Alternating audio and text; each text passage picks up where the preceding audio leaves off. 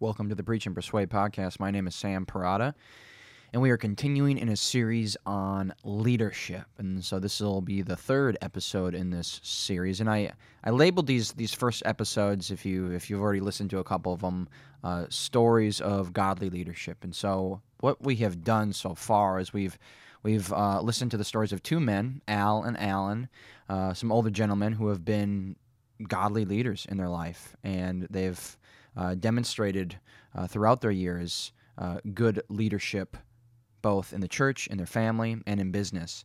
And now we're going to somewhat transition into really a story of pastoral leadership, and we're going to hear from Dan's pastor, J.D. Summers, and hear about how he found himself to be a spiritual leader of people. And so I think this will be a great transition episode, as eventually then we'll be looking at really what you could say is the doctrine of leadership. What is leadership biblically speaking? How is a leader defined in the Bible, and what can we glean from biblical passages on what leadership is? So again, I hope you enjoy this last story of godly leadership as we interview J.D. Summers.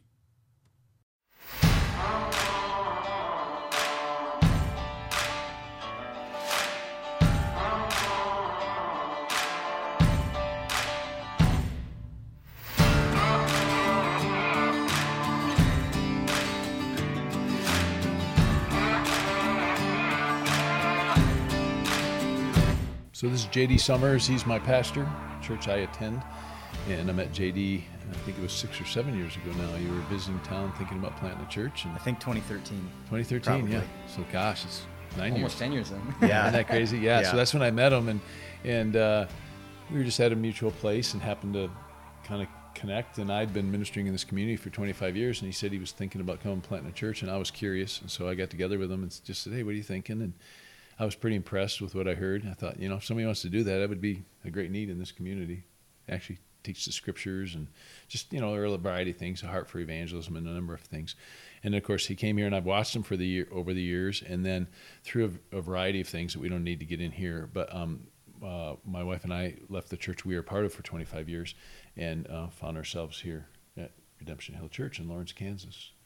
And so I've watched J.D. as a younger man, mid to late 30s now, lead this church plant, and I've been impressed with a lot of things and encouraged by a lot of things, and we've been able to have some honest conversations. And as you said last year, I brought him up to your place in Minnesota, Yeah. Sam, we called it a fishing trip, but part of the fishing was I was fishing. Like, I wanted to spend time with him and talk more about lots of stuff. Right. And so we had a good 8 or 10 hours in the car each way, which was all part of that. So anyway, that's the friendship. And that's kind of how it goes. And I would love to just hear from a guy that's grew up in the church. His dad was a pastor of the church that planted this church. Yep. So he's been around leadership. And I'm thinking, JD, as we get in, I'm curious.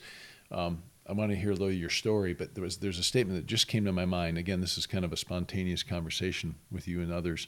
But there was a statement you said at one time, like you saw the difficulty. You saw leadership in the church. You saw the joys, but you saw difficulty. And there were things maybe you were even hesitant about. I can't remember. You used the statement a few times. So just make that a segue from your church life as a kid watching the church, and then you became a leader in the church. So people ask, how did you end up in pastoral ministry? And when they find out my dad was a pastor, they assumed, oh, it's the family business. So you did it because your dad did that. And I would say, well, yes and no. I would say that I'm in pastoral ministry today as much despite the fact my dad's a pastor as because of it. And what I mean by that is growing up in a church planting environment, growing up watching my dad do full-time pastoral ministry, especially through some hard years where there's difficulty. I saw the rewards, I saw the joy, I saw people's lives changed, I saw people saved, saw marriages, restored, saw a church grow, saw missionaries sent, and I was like, wow, you see that it's worth it. You see the fruit and the joy and some of the reaping. But I also saw behind the scenes the cost. I saw people leave. I saw my dad deal with attacks and slander and disappointment and fatigue and, 2 different periods where he almost left the ministry just because of discouragement and burnout. And so I think I entered into pastoral ministry with my eyes wide open. There were no maybe idealistic, dreams about, oh, I think I want to be a pastor and I'm going to be the hero of this thing. It's like, no, I saw the challenges and the gritty side of it. But I also saw that it was worth it. So I think I entered into pastoral ministry with some realistic expectations, which is God's grace to me, just to give me that. I mean, how many guys get to go into ministry with fairly realistic expectations? So that's something that I'm just thankful for. Yeah. And so prior to coming here in 13, and when did you officially plant the church here then? 15 or somewhere? Yeah, we moved here in 2014. We were meeting as kind of a core group, a church planting team in the fall of 2014. Meeting on Sunday nights, talking through, touching on our key theological commitments and what's our philosophy of ministry. Like, how are we going to do church planting? Right. It wasn't a group of people that had lots of experience in church planting. So they were like, okay, I feel called to be part of this. I want to be invested in this, but what does that look like? How do we plant a church? Do we schedule a youth activity for next week? What's the first thing we do? So we were just talking big picture. What is a church and how do you start a church? And then we started meeting on Sunday mornings in January of 2015, I think the second weekend in January. Right. So if you read all the church planting guru people, they're going to tell you in the fall is the best time. And we probably picked the worst time if you were just to look at stats, but we didn't care. That wasn't how we were going to do things. And then prior to that, though, as we focus on leadership today, you did have a leadership role in Countryside. Yes. Which was your sending church. Your dad had planted that church. And so how many years were you there as a leader? 4 or 5 years. I was on pastoral staff there. So their whole philosophy of ministry, to use a baseball analogy, they would be, rather than the free agent system where you hire people from the outside who are proven commodities, is more of the farm system where you train and develop, get them experience, and then you deploy them and send them out. So their philosophy of ministry, I wasn't the first one who was brought up through that ministry and then brought on staff full time and then either installed as a pastor at the church long term or sent out to do missions or church planting. So I was probably fourth or fifth, in that stream. Other guys have done that before me. So I was feeling called into ministry, was preparing for ministry, had gone off to college to do that. And because I have the same last name as the founding pastor, and there was 4 or 5 pastors on staff at the time, it's a plurality of elders. So they wouldn't call them assistant pastors, they'd call them associate pastors. So functionally, while there's a leader among equals, on paper, they all have the same measure of authority. Right. And so they were like, well, here's this guy that we see has gifts and who has a heart for ministry. We've invested a lot in him. They've all invested in me in different ways. Right. I'd interned there. And they were like, man, we'd love to have this guy come back here, rather than say, you should go off and find another church to minister in because your dad's the pastor here. So they also knew that my goal long-term was not to stay there forever, that I had a heart for church planting. They had a heart for missions and church planting. So it just made sense. And they said, why don't you come on? So the other pastors actually identified that and initiated that, communicated that to the body. My dad wasn't as involved in that. So they brought me on as an associate pastor. So I was leading worship. I was overseeing small group ministries, overseeing our men's ministry, a lot of different administrative stuff behind the scenes. And I was preaching on Sunday mornings, probably 8 times a year, teaching on Sunday nights, teaching in Sunday schools, teaching in a lot of different contexts. So doing a lot of preaching and teaching, a lot of administration. I was involved in counseling, everything that a church planter would need to do. I was doing all of those different things, just maybe not all at once. It was a little more expanded out. But I got to serve alongside guys that were in their 40s and 50s who were older and more mature, more experienced, and be mentored by them, which is great. Sure, that's perfect. And that would have been a question I'd ask is tell us how you entered into this, but you already did that. But I do have a question because you've shared the story with me. I think it's a cool story of this youth leader, adult man, as you guys were teens, and he even challenged you to step up to the plate. Absolutely. And I think that would be, even though we're already into the church planning, take us 2-3 steps back when you were a teen, because it's a really cool, I think it's providentially part of leadership. Yeah, so if you look at the men who've been a big influence on me, if I were to list the top 2 or 3, obviously my dad's in there, but the guy that was my youth pastor would be one of the others. His name's Scott Nickel. So my dad called him up in the early years of the church, had known him from before, and said, hey, what do you think about coming down to Olathe and working with youth? And Scott was I think mowing lawns and doing other stuff. He took a job as a firefighter, so he was working, doing shift work, but he could study at the fire station. And then when he was off for a day, he would do church ministry stuff. So he really was full time at the church and full time firefighter. But he was married, had children. He wasn't your maybe stereotypical evangelical youth leader who's a young guy barely out of college with cool hair and who's really culturally hip. He was a hardworking blue-collar man who worked his way up to become a captain in the Kansas City, Missouri fire department. So he's used to driving a massive fire truck, turning on the sirens and telling everybody else to get out of the way because he's got things to do. Sure. And being in high-pressure environments where lives are at stake. Yeah. So he was my youth leader, and he just faithfully taught the Bible. He always said, this isn't an entertainment ministry. It's a discipleship ministry. And we're not replacing parents. We're trying to help them. Yeah. And we're going to teach you the Bible. And so he would teach systematically through Scripture. We would do discussions in our youth ministry where he had this stack of cards or different life situations. He'd basically pop out, an ethical, challenge or a life situation, say, okay, tell me what you would do in this situation. We'd discuss it as a group. And then he'd say, why? What does the Bible say? And he's forming worldview. He's forming biblical convictions, teaching us how to apply the truth of Scripture to life. But he identified me and one of my best friends who eventually became my brother-in-law, and some other guys too. He just identified us even in junior high and said, you guys, I want you guys to be leaders. You have some gifts. I see people already are following your example. Right. And so you need to be a good steward of that, step up to the plate. And he started giving us work to do. He started putting us in charge of stuff, giving us things to do, even having us, share a little devotional at a youth thing. And he would coach us on that. He'd take us out to Fazoli's and just ask us about what's going on in our life. And he just expected us to be men and not little boys. And he was modeling that in his own life. And it just had a huge influence on me. And that was as a teenager. Yeah. Young teen. Yeah. So we'd go to some of these church camps sometimes and we'd see other youth groups and we'd see their youth leaders. And we'd just be confused, like, what is that about? And then we'd look over at our youth leader. We're like, yeah, that's a man over there. We were always proud that he was our youth pastor. Yeah, sure. And so he's no longer doing youth ministry, but he does a lot of pastoral care type stuff and administrative stuff still at the church. So I think of Providence, and again, we'll get in it. We have discussed some things. We'll discuss more in this whole series on leadership. But there's something about, and I know it's, I guess, arguable. Is that the word? Arguable? You can argue about it. But no, there's something about God raises up leaders. I believe in providence of God. Yeah. And you could say leaders are born. Good leaders are born. But there's something right and true about that, but there's still a maturity and a spirit-filled reality that has to happen in a man. So he could grow up with the raw talent, the raw gifts that were put there, and it could go awry, which it has. We've seen it politically in the world. There's people that are leaders that turn out to be scoundrels, but they actually had some of the same raw gifts. That's what's interesting, right? So he saw stuff in you, and then began to call you to it and challenge you in it, and give us opportunities. Yep, and gave you opportunities. Formulated your thinking, and then that led to you actually serving as a associate pastor of a church, and eventually led to here. So, so that gives a kind of a context. And so, married, 4 children. Yep. Lead your family. That's cool. Yeah, I've been able to watch all this. So the questions that we've been asking guys is the same sort of things, JD, kind of in a general way.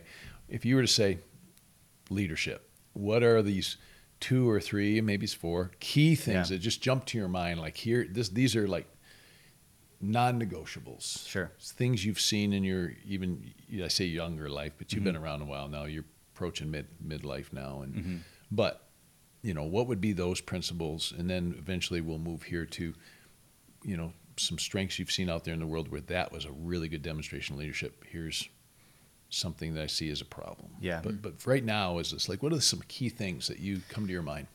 Yeah, I think the 2, and I don't know which one you put first because they're connected. I mean, all these are organically kind of connected together. But to me, the fear of God would be central. Yeah. So if you fear God, then you care about what he cares about. You want what he wants. You want to honor him. And that automatically is kind of an antiseptic towards the pride that's in our own heart, is an appropriate fear of God that humbles us. But it also unleashes, I think, courage and things like that. So a verse that comes to my mind, multiple times every week is in Proverbs 29:25. It says, "The fear of man lays a snare, but whoever trusts in the Lord is safe." So I think the fear of man is something that just cripples leadership. Oh, yeah. Absolutely cripples leadership, cripples marriages, cripples ministry. So fearing God, first and foremost. To me, there's times where I've been forced to lead in ways that I didn't want to, ways that weren't comfortable, weren't easy, that I didn't want to do. But I didn't feel like I had a choice. It's like, this is the right thing to do before God. And I answer to him. Yeah. And that's the thing that pushes me over the hump to do things that, the kind of things that you really don't want to have to handle. Right. Difficult situations. Right. So I think the fear of That's God great. is so central, and kind of flowing from that is really an idea of purpose and mission, that if I exist to glorify God and that his mission is the one I'm serving, that informs everything I do. So John the Baptist says, he must increase, I must decrease. Yeah. John knew his place. He's like, I know my job. My job's to preach this message and point people to this Jesus over here. Yeah. And he embraced it. And he was totally in line with that. And if that meant him rolling off the scene, he's happy to do it. If it meant him, doing whatever, like he was good with it. So I think for me, understanding what the mission of the church is, then as a leader in the church, understanding it's my job to communicate that and to hold that up in front of people and call them to it and say, hey, everybody, this is what God is doing in the world. This is how he calls us to participate in that. This is what it should look like. And this is what I'm doing. I would love for you to come with me. Would you join in this? And here's the part you have to play. I think that's leadership, is saying, here's what matters. Here's how we're going to do it. And I'm already going this way. I would love for you to join with me and follow me as we do this. Yeah. And if you don't, we're going to do it anyway. It's that kind of a directional leadership. So as I think about the fear of God and understanding of what our mission actually is, and those are theologically informed realities. I love that, JD, because you're saying something very, it's interesting. Okay, so when you talk about leadership, as we could talk about, in a sense, you could say, I don't believe in like two different worlds, but there's this church leadership for the Christian, spirit-filled man, and then there's leadership in the world. And a lot of times, a lot of those principles technically could overlap, but yet there's some differences, some important differences, right? And so Sam was telling me some of his studies recently, just statistics about, say, leaders of big corporations or whatever. They tend to have a disagreeableness to their nature, and what that lends itself to is to be less influenced by a fear of people, because they just know what they need to do. Yeah. Now that motivation may be just an ornery disagreeableness, right? It could be the flesh. Yeah, it could be the flesh. That's my point. Yep. But it plays itself out in a similar way. But for the Christian, we really are moved by something else. It's not just it's not just no fear of man, because we all, to some underlying level, because of the Adam in us, we all have a fear. But it's something that's even higher. It's a fear of God, right, that puts everything in its proper place. Exactly. So it's not even just a characteristic of, well, I'm disagreeable and I don't care what people think. Yeah. Because you've heard people say, well, I really don't care what people think, and some people say that, but that's that not can real, be just that's not pride. really that's it can be pride. But in another sense, you are saying, but if I fear God, it puts everything else in its proper place, and I can't let the fear of man overcome that. What you fear controls you. Yep. Right. You There obey it what is. you fear. Yeah, and that's why the fear of man is a snare, like it's a trap. Right. It gets a hold of you and you're stuck. Yeah. And it limits your freedom. It limits what you can do, limits your usefulness. But if you trust the Lord, which is the same as fearing the Lord, then you're safe and you're also free. Yeah, I like that. It just you're uninhibited. You're able to do what you need to do. So I would say in a church context, if I'm looking for, someone who's a potential elder, pastor, I'm not necessarily looking for disagreeableness. Right. That'd be something I want to see worked out of someone. I want to see, do you agree with Christ? Right. It's actually agreeableness towards the right person, Right. a divine person, Right. The supreme Son of God. Right. If you are fully committed to him, then you're willing to disagree with other people if they're crossing, the will of the Lord, or saying something that's contrary to what he says.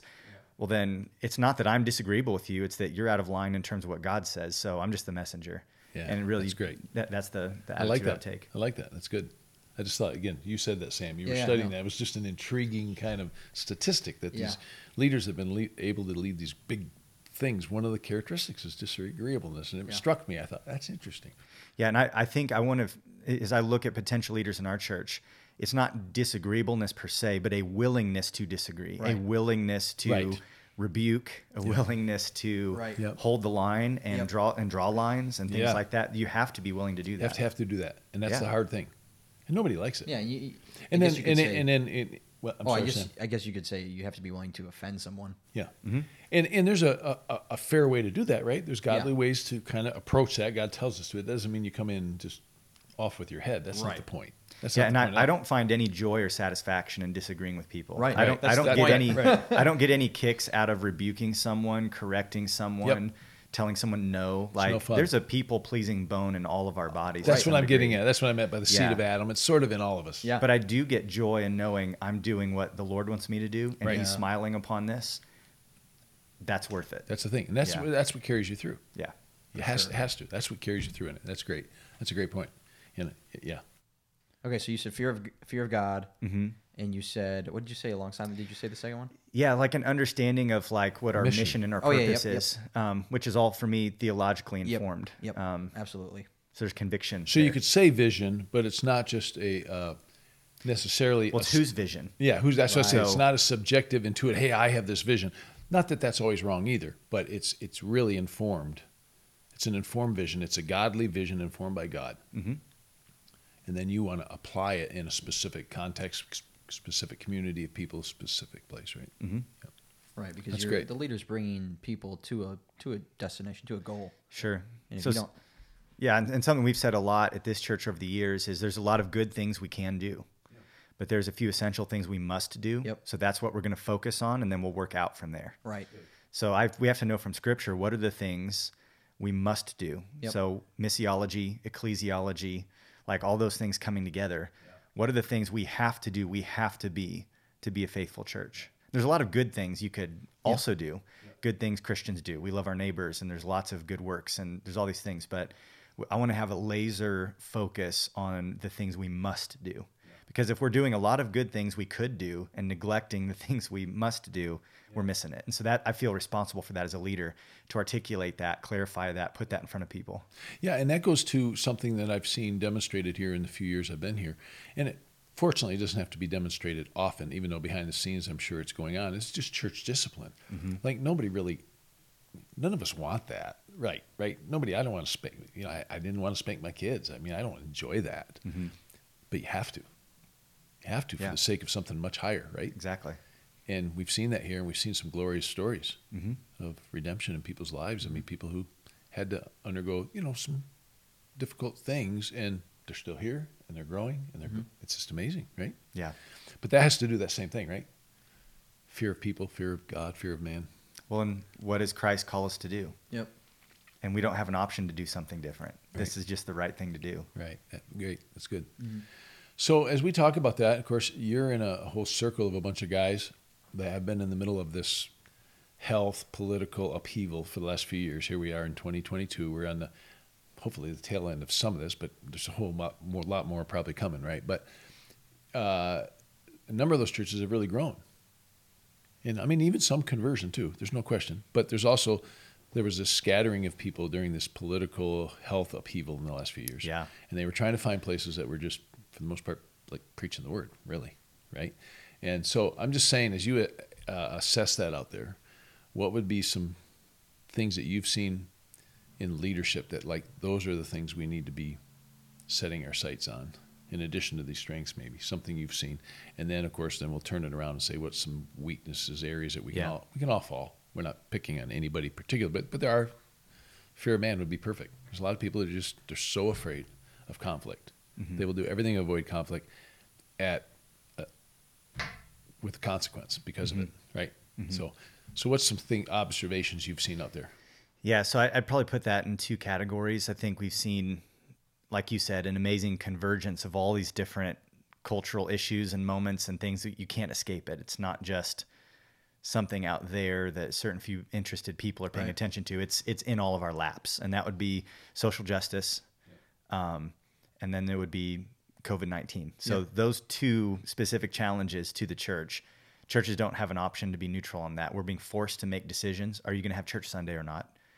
And then there's things happening within our congregations. What should we think about Black Lives Matters or other issues going on? Are you going to speak to this major event that just happened on a Tuesday night? Because it's in all of our faces, and we're being forced to react and respond. And it's in our workplaces, it's in our schools, and so you really don't have the option just to be this sort of refuge from all of those issues where we can just focus on other things. It's been forced into us. So I think as a pastor, that's not something that I want to spend all my ministry energies dealing with all of that stuff. And so we have spoken to those issues, but for this reason, I did a little bit of teaching after George Floyd incident happened, just because I felt like, okay, one of my roles, my calling, is to preach the truth, to shepherd people, feed the flock, because we're trying to make disciples. Right. We want them to understand and believe the truth, want their minds to be shaped by the truth so that they live in light of the truth. And if I don't disciple our people, if I'm not speaking to this, there's all these other voices that are trying to disciple the people in our church. Yep. So I don't want them to be discipled by CNN or Twitter or Fox News or whoever. Or some other evangelical system that you're not Sure. totally in. Some denominational spokesperson, Yeah, some whatever. Yep. evangelical celebrity pastor. It's Right. like I feel responsible to speak into this, Right. to not tell people what to do, but to try to help them think biblically. So I did just some very brief teaching on that. And this was right after everything shut down. So we weren't even able to meet as a church. So we put a couple brief YouTube videos out just because that was the easiest way to get the information out to people. And just did a little bit of teaching on how does the Bible define racism? Yep. Because that word is being changed. Yep. So biblically, how should we think about the sin of racism, biblically defined?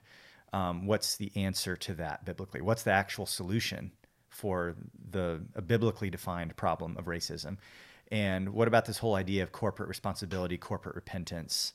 Is that something that's biblical? Because there's a lot of competing voices saying different things on those issues. So people in our church were very receptive to that and seemed to benefit from that. And then that became something that a lot of people outside our church stumbled across when they were looking into our church. They would see that or they would hear about it from a friend. And so it was something that I actually didn't even want to put out publicly. I was like, hey, maybe we should just put this as a little private video we share with people in our church. And Kerry Wilson, who was a deacon at the time, he goes, well, JD, do you believe that this is biblical truth? I said, yes, absolutely. Yeah. And he goes, well, then why would you want to limit the exposure people could have to that? If that would be something God wants to use, why don't you be open to that? I said, you're right. Okay, let's put it out there. So I wasn't necessarily trying to spread this and be some spokesman in our community. It was more so I'm trying to teach the people of our church. And that did happen to sort of bless others as well. And that just, however God wants to use it is fine. So I do think just we need to take responsibility as pastors. Yes, I'm not a scientist. I'm not a sociologist. I'm not an epidemiologist. I don't have to be. I'm supposed to teach the word. Yeah. And the word applies to all of life. Right. So when there's things being said out there that are defining things that Scripture talks to, well, now it's in my ballpark because this is something Scripture speaks to. So this idea of repentance and responsibility is something Scripture speaks to. So it's fair game. I'm not out of my lane to talk about these things and help our people think biblically. So that was a little bit of the social justice stuff. And then even part of, and this is maybe a little bit of stubbornness, I do have a contrarian streak in me. Part of, I think, our efforts of resistance towards all the stuff going out there in the world is to be stubborn enough to actually not talk about it every week. Because I feel like there's maybe a couple extremes. Either people won't touch it with a 10-foot pole, they stay away from all those issues, or they're talking about it every week, either championing the world's talking points or trying to fight against the world's talking points. But sometimes people get worn out on that. It's like, you know what?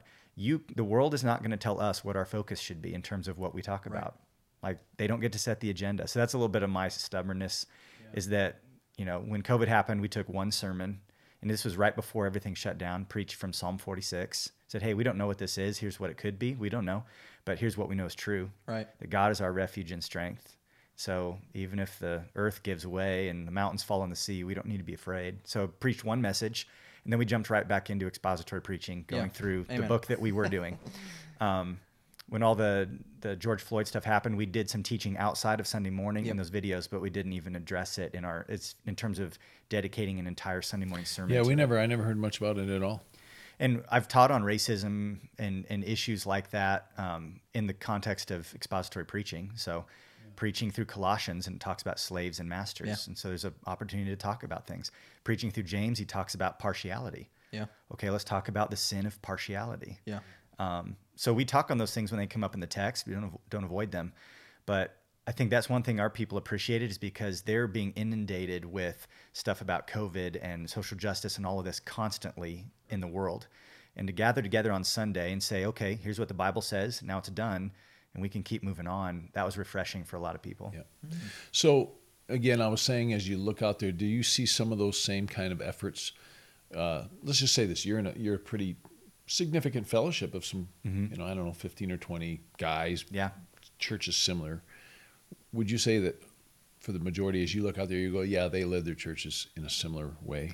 I think so. We all did things a little differently. I mean, Right, I went sure. to men's conference in this February or March, and was on talking with some other pastors, and some of them wouldn't sign like a COVID exemption, like a religious exemption letter. And some of us would. And we were discussing why we would or wouldn't, and they all had their reasons. So we didn't even all do everything the same way. Yeah. But what all of those guys did, and here's what I appreciated, as far as the COVID stuff, all of them recognized that we need to value spiritual health over physical health. Right. At the end of the day, our spiritual health is more significant. And that's, for us, why we started meeting as quickly as we could once we got access to facilities again.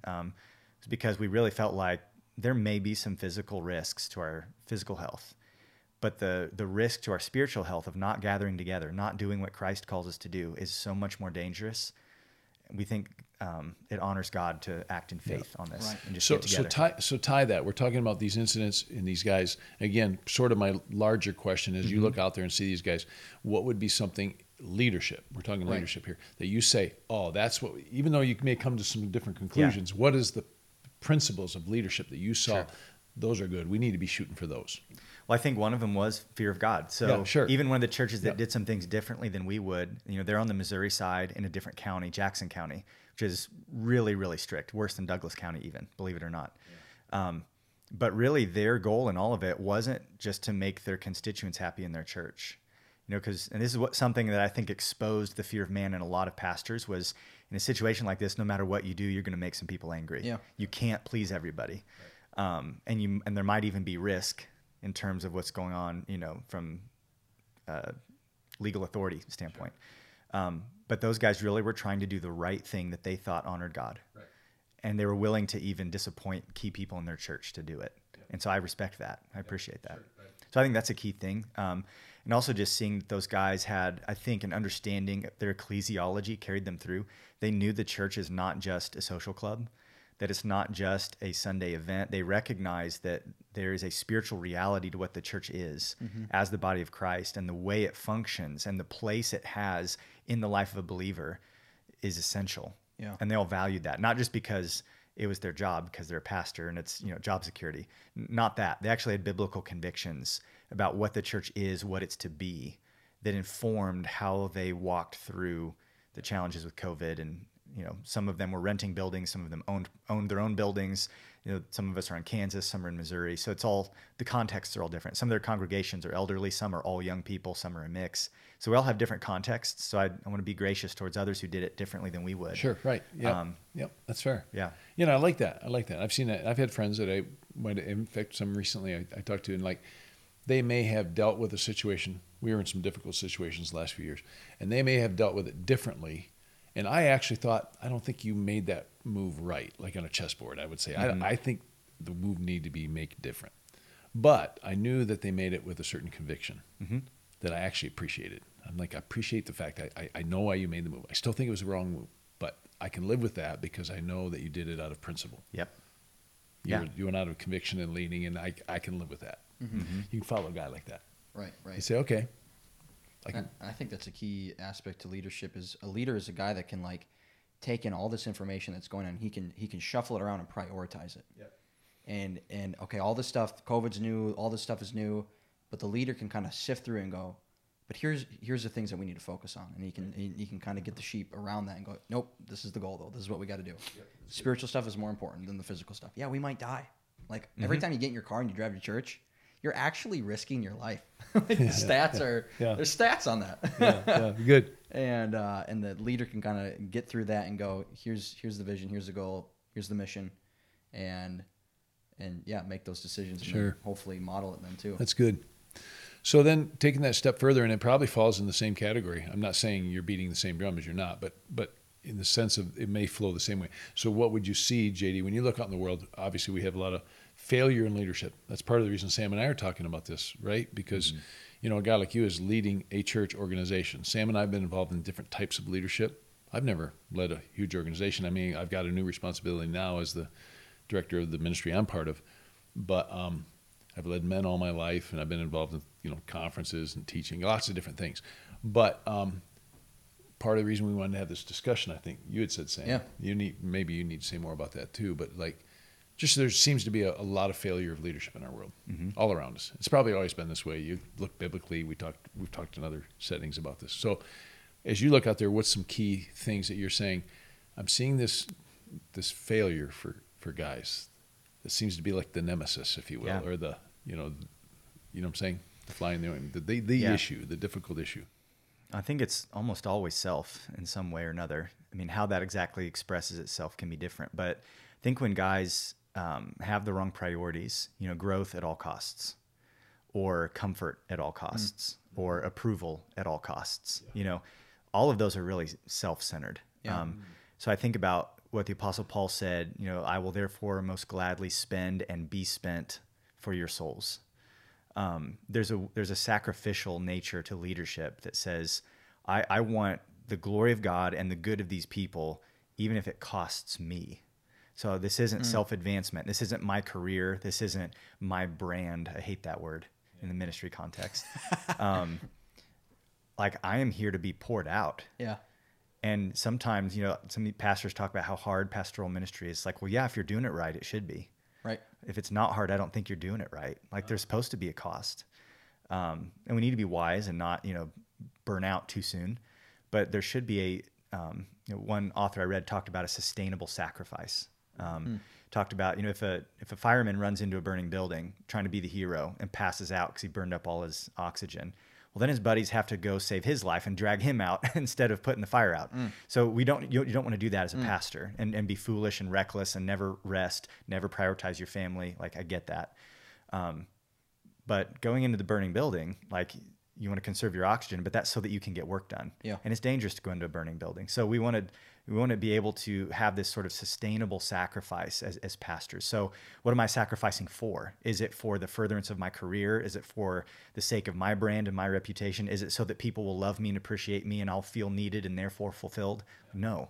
It's for the glory of God and their good. Yeah. And that's really it. So I think how do guys go wrong is when that whole formula gets tweaked, when it becomes off, and it's all of a sudden about my reputation, my legacy, my brand, my success, or my comfort preserving something. It's like, no, it's supposed to be a sustainable sacrifice. I want to do this till I'm old and gray, and if God lets me, and just keep doing the same normal labors over and over and over again. That's, I think, the right way to do it. But yeah, I think guys get off when it's self-advancement or self-preservation, and self is the key word there. Yeah. And then, when you feed the self, when you care for the self, pleasure, sexual temptation becomes a major danger, or financial, gain becomes a major temptation. Yeah. So all these other things become really big deal. My dad tells a story, and I've heard him tell it before, so it's popping into my mind. But he said when he first became a pastor, he's a first-generation Christian. His parents weren't believers at the time when he got saved. But he had a grandparent who had been in pastoral ministry. And his grandma told him, she said, Mike, keep your hands off the money, keep your hands off the women. That's what she told him when he became a pastor. And he said, that was really good. It was helpful. He said, I think I'd even go further. Keep your heart off the money. Keep your heart off the women. Because he's recognizing it goes deeper. Yeah. It goes deeper than that. It's what are my desires? Yeah. So if my desire, Paul says, I will gladly spend and be spent for their souls. So his desire is actually to serve and to minister in that way. And he does it by leading. By teaching with authority, by establishing elders, by correcting false teachers, by laboring, with people day and night over meals, and he's teaching them the gospel. But he's pouring himself out. So I think that's really a wonderful model. Yeah, that's good. But really I think, guys, you're talking about, how do guys fail? How do they fall off? I think it starts in the heart. Everything starts in the heart. So when the heart gets a little bit off, when it's going the wrong direction, desiring the wrong things, resting in the wrong things, that's going to lead to all these behaviors that are problematic. Yeah. That's good. Yeah, that's great. Really good. Switching gears a little bit, not talking about the moral character things. a leader is you could even think in the secular society too. Like in some weird way, we could say that this is like extreme. Hitler was a good leader. Like in some, he was an effective leader. Effective leader. There Yeah. we go. Yeah. Yeah. Good would be the wrong word. He mobilized people. Yep. And they Yeah. followed him, and they took it hook, line, and sinker.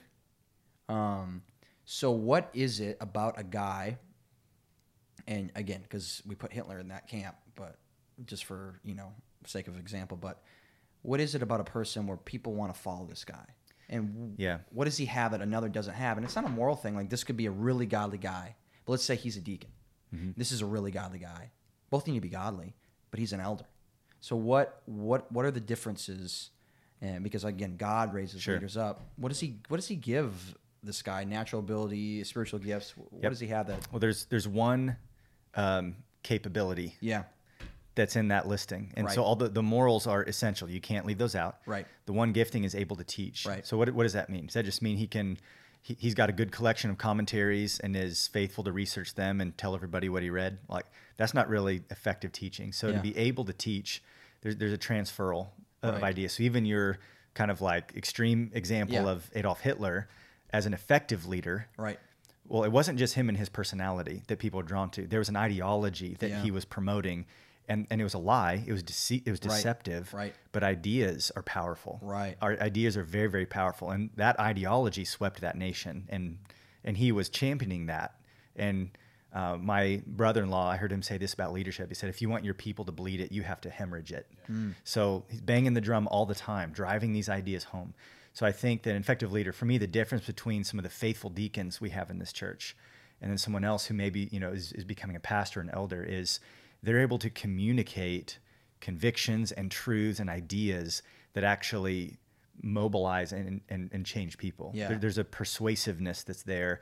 There's an ability to articulate it with authority. Yep. There's an ability to make difficult things clear. Yep. There's an ability to make the call to action, to say, here's this idea, and here's what it means you should do in light of that idea. I think that's where you see the ability to teach, a really effective teaching ministry is leadership. And that's why we wouldn't have women teach in our church. It's not just because Paul says women should not teach, but why does Paul say women should not teach? Well, that is exercising authority. Yeah. That is leadership. Yeah. Because you're calling people to action. So our ladies would teach our ladies, and they would teach our children, but they're not going to teach men because that effectively, even if we say, oh, she's not a pastor. Well, she's preaching, she's leading our church. Yeah. So, yeah, I think that communication of truth in a persuasive and authoritative manner is what's in the gifting. So that can be the captain on the football team who gets the guys together at halftime and he says, we're not tackling. Yeah. And everybody there knows how to tackle. They've been taught how to tackle, but he's going to say something that brings the right truth in front of all of them and then also motivates them. Say, if we're going to win, you have to make a tackle. And so he's calling them to action. Like that's leadership. And then taking responsibility for what happens. I think that's the other piece. But so that can happen in the football team. That can happen in a business setting. Yep. And it happens in the church. Yep. To be able to communicate with clarity and authority in a way that's persuasive and convincing. And the wonderful thing in the church is that authority doesn't have to come from me. That authority comes from the Word of God. So exactly. As we teach God's Word, it is authoritative. If you teach God's Word in a non-authoritative way, you're a bad teacher. If you teach it in a non-persuasive way, you're a bad teacher. But there's something in that, though. I like what you're saying, JD, because there's two or three thoughts I have going through my mind right now. One is, even heresy, ideologies are embodied. Yeah. The way God made the world, right? Like they just don't float around out there. They're embodied. So whether it's truth or non-truth. The other one I was thinking about, it's one of these little quippy things, like you said, if you want people to bleed, you have to hemorrhage. Here's another one that I've thought many years. Some men have to say something, but some men have something to say. Yeah, one of those little. It's just a little bit. Think about quips. it. It's something. So that ability to teach, that you're equating to, and you're tying it with leadership, is the ability to lead people in this sort of thing, like living it out, like moving it, not just giving them an action point, go do this, but like you embody it, you live it, and there's something in that motivates the other people to follow through and do that. That's leadership, because you're moving somebody to do something, right? Well, I think we see that in the life. I mean, we talk about the Apostle Paul because he's one of the more prolific authors in the New Testament, but he wasn't just preaching something that he knew about. That's what I mean. It's his life. So to live is Christ. Yep. So his message is Christ and him crucified. Yeah. Also, to live is Christ. He says, it's no longer I who live, but Christ who lives in me. The life I live now, I live by faith in the Son of God who loved me, gave himself for me. So Paul's message and his person, like he was swallowed up into it. Like you're saying, it's embodied. And people can see it. And that's why he can say to the Corinthians, imitate me because I imitate Christ. Yeah. Like, whoa. Perfect, right? Yeah. Perfect.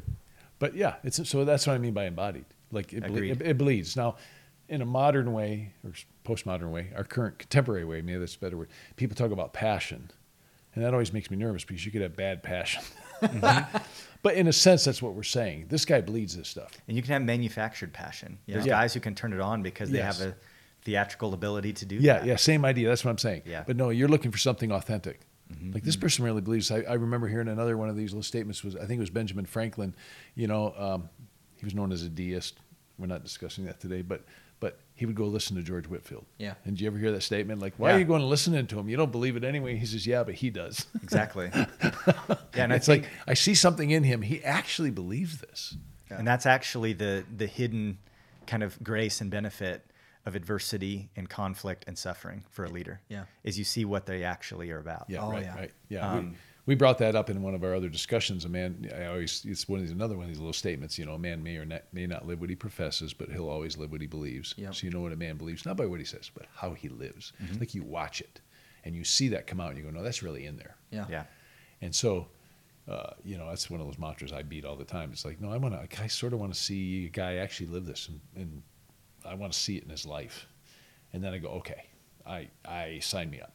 Let's go. Yeah, and I think that's, in Al Mohler's book, The Conviction to Lead, he says a leader he named the book that needs to have conviction, deep convictions. Yeah. And out of those convictions come the passion. Nobody wants to follow a guy that just doesn't have any passion. Like, what's this? This is boring. What is this? But you can have manufactured It's like, passion. if you don't care, why should I care? Right, exactly. Yeah. This just obviously doesn't... So coming back to my original question, or no, you kind of switch gears. Well, I was just going to say, in my mind, a leader someone wants to follow somebody who's passionate. Yeah. But that passion, like you said, can be manufactured. But true leadership has passion, or a true leader has passion that comes from true conviction. Right. And I think the other thing maybe you're bringing up too, Sam, that again is going to come in other podcasts, and maybe we're just touching on it here, is that God raises up a leader. And we're not saying one person is more godly than another necessarily. And we're not saying one person is more important, because that's one of the things you see in this church system. You have some guy says, oh, I want to be a leader. So then they put him in a Bible college or a seminary, and then now he's a leader. Nope. But if you put him in any other area of life, nobody follows him. I've seen it time and time again. And it could be a real good guy, really talented in a lot of stuff, but I don't see people following. Goes back to my seminary days with the president of the seminary, a leader with no followers is only out for a walk. It's kind of like, it has to be embodied and living it out. And people you said it earlier when you started, like, I'm going there. I want you to follow. I'm going to try to do everything I can to get you there, persuasively, coaxing you, whatever that is, right? If you decide not to, you don't. I'm still going there, right? So that's rich. Yeah. That's awesome. Yeah, it's one of the things I look for with guys in our church. If we're evaluating somebody to be a potential elder or a pastor, something like that, there's character that we're looking at. I want to see, is he effective as a teacher? Yep. But even just in terms of like leadership, just more broadly, I want to see who are the people over the last 2 or 3 years that are in his wake. Yep. Who are the people that are different because they spent time with this guy? Who are the people whose lives have been impacted? Because if he's had zero impact, he's not just going to automatically start having impact if we give him a title. Yep. Right. And that's what happens. That's how a lot of the systems work. And I think that's something for me that was so instilled just in the church context I grew up in, is they're looking for people who are already doing ministry. Like when they present different people, say, hey, we want to bring this guy on as a pastoral resident. We want to bring this guy on as a pastor. We want to bring this guy on as an associate pastor who's going to be a missionary. Everybody should go, yeah, it's about time, because this guy's been acting like one for a while. It just makes sense. Right. Nobody's going to go, oh, really? I never would have thought they would, it should make sense. And that's the beauty of again, there's strengths and weaknesses to every kind of model. The strength of that system of leadership development is that it's observable. You're not bringing in a guy who can preach 2 or 3 really good sermons, but you don't know him. You've not seen him, Right. You know, on a bad day. You've not seen him have to deal with conflict. You've not been able to observe his marriage over a period of time. Yeah. You've not seen his discipleship ministry. Well, when you're able to observe that over time in the church, you get a real good idea of what someone actually is, Yeah.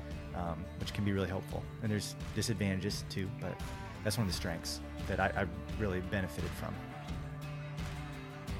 Thanks again for tuning in to this episode of the Preach and Persuade podcast. Keep your eye out for additional episodes to be released in this series on biblical leadership as Dan and I start to dig more into what the Bible has to say about leadership and even looking at some examples of godly leaders in the Bible. If you are at all helped or enjoy the content that I produce at the Preach and Persuade podcast, you are more than welcome to give a donation. Dan and I both work with a ministry called Ambassadors for Christ International. So in the show notes, I have a link to Ambassadors for Christ's giving page. Otherwise, I encourage you to also leave a rating on Apple Podcasts or whatever podcast app that you use to listen to this podcast.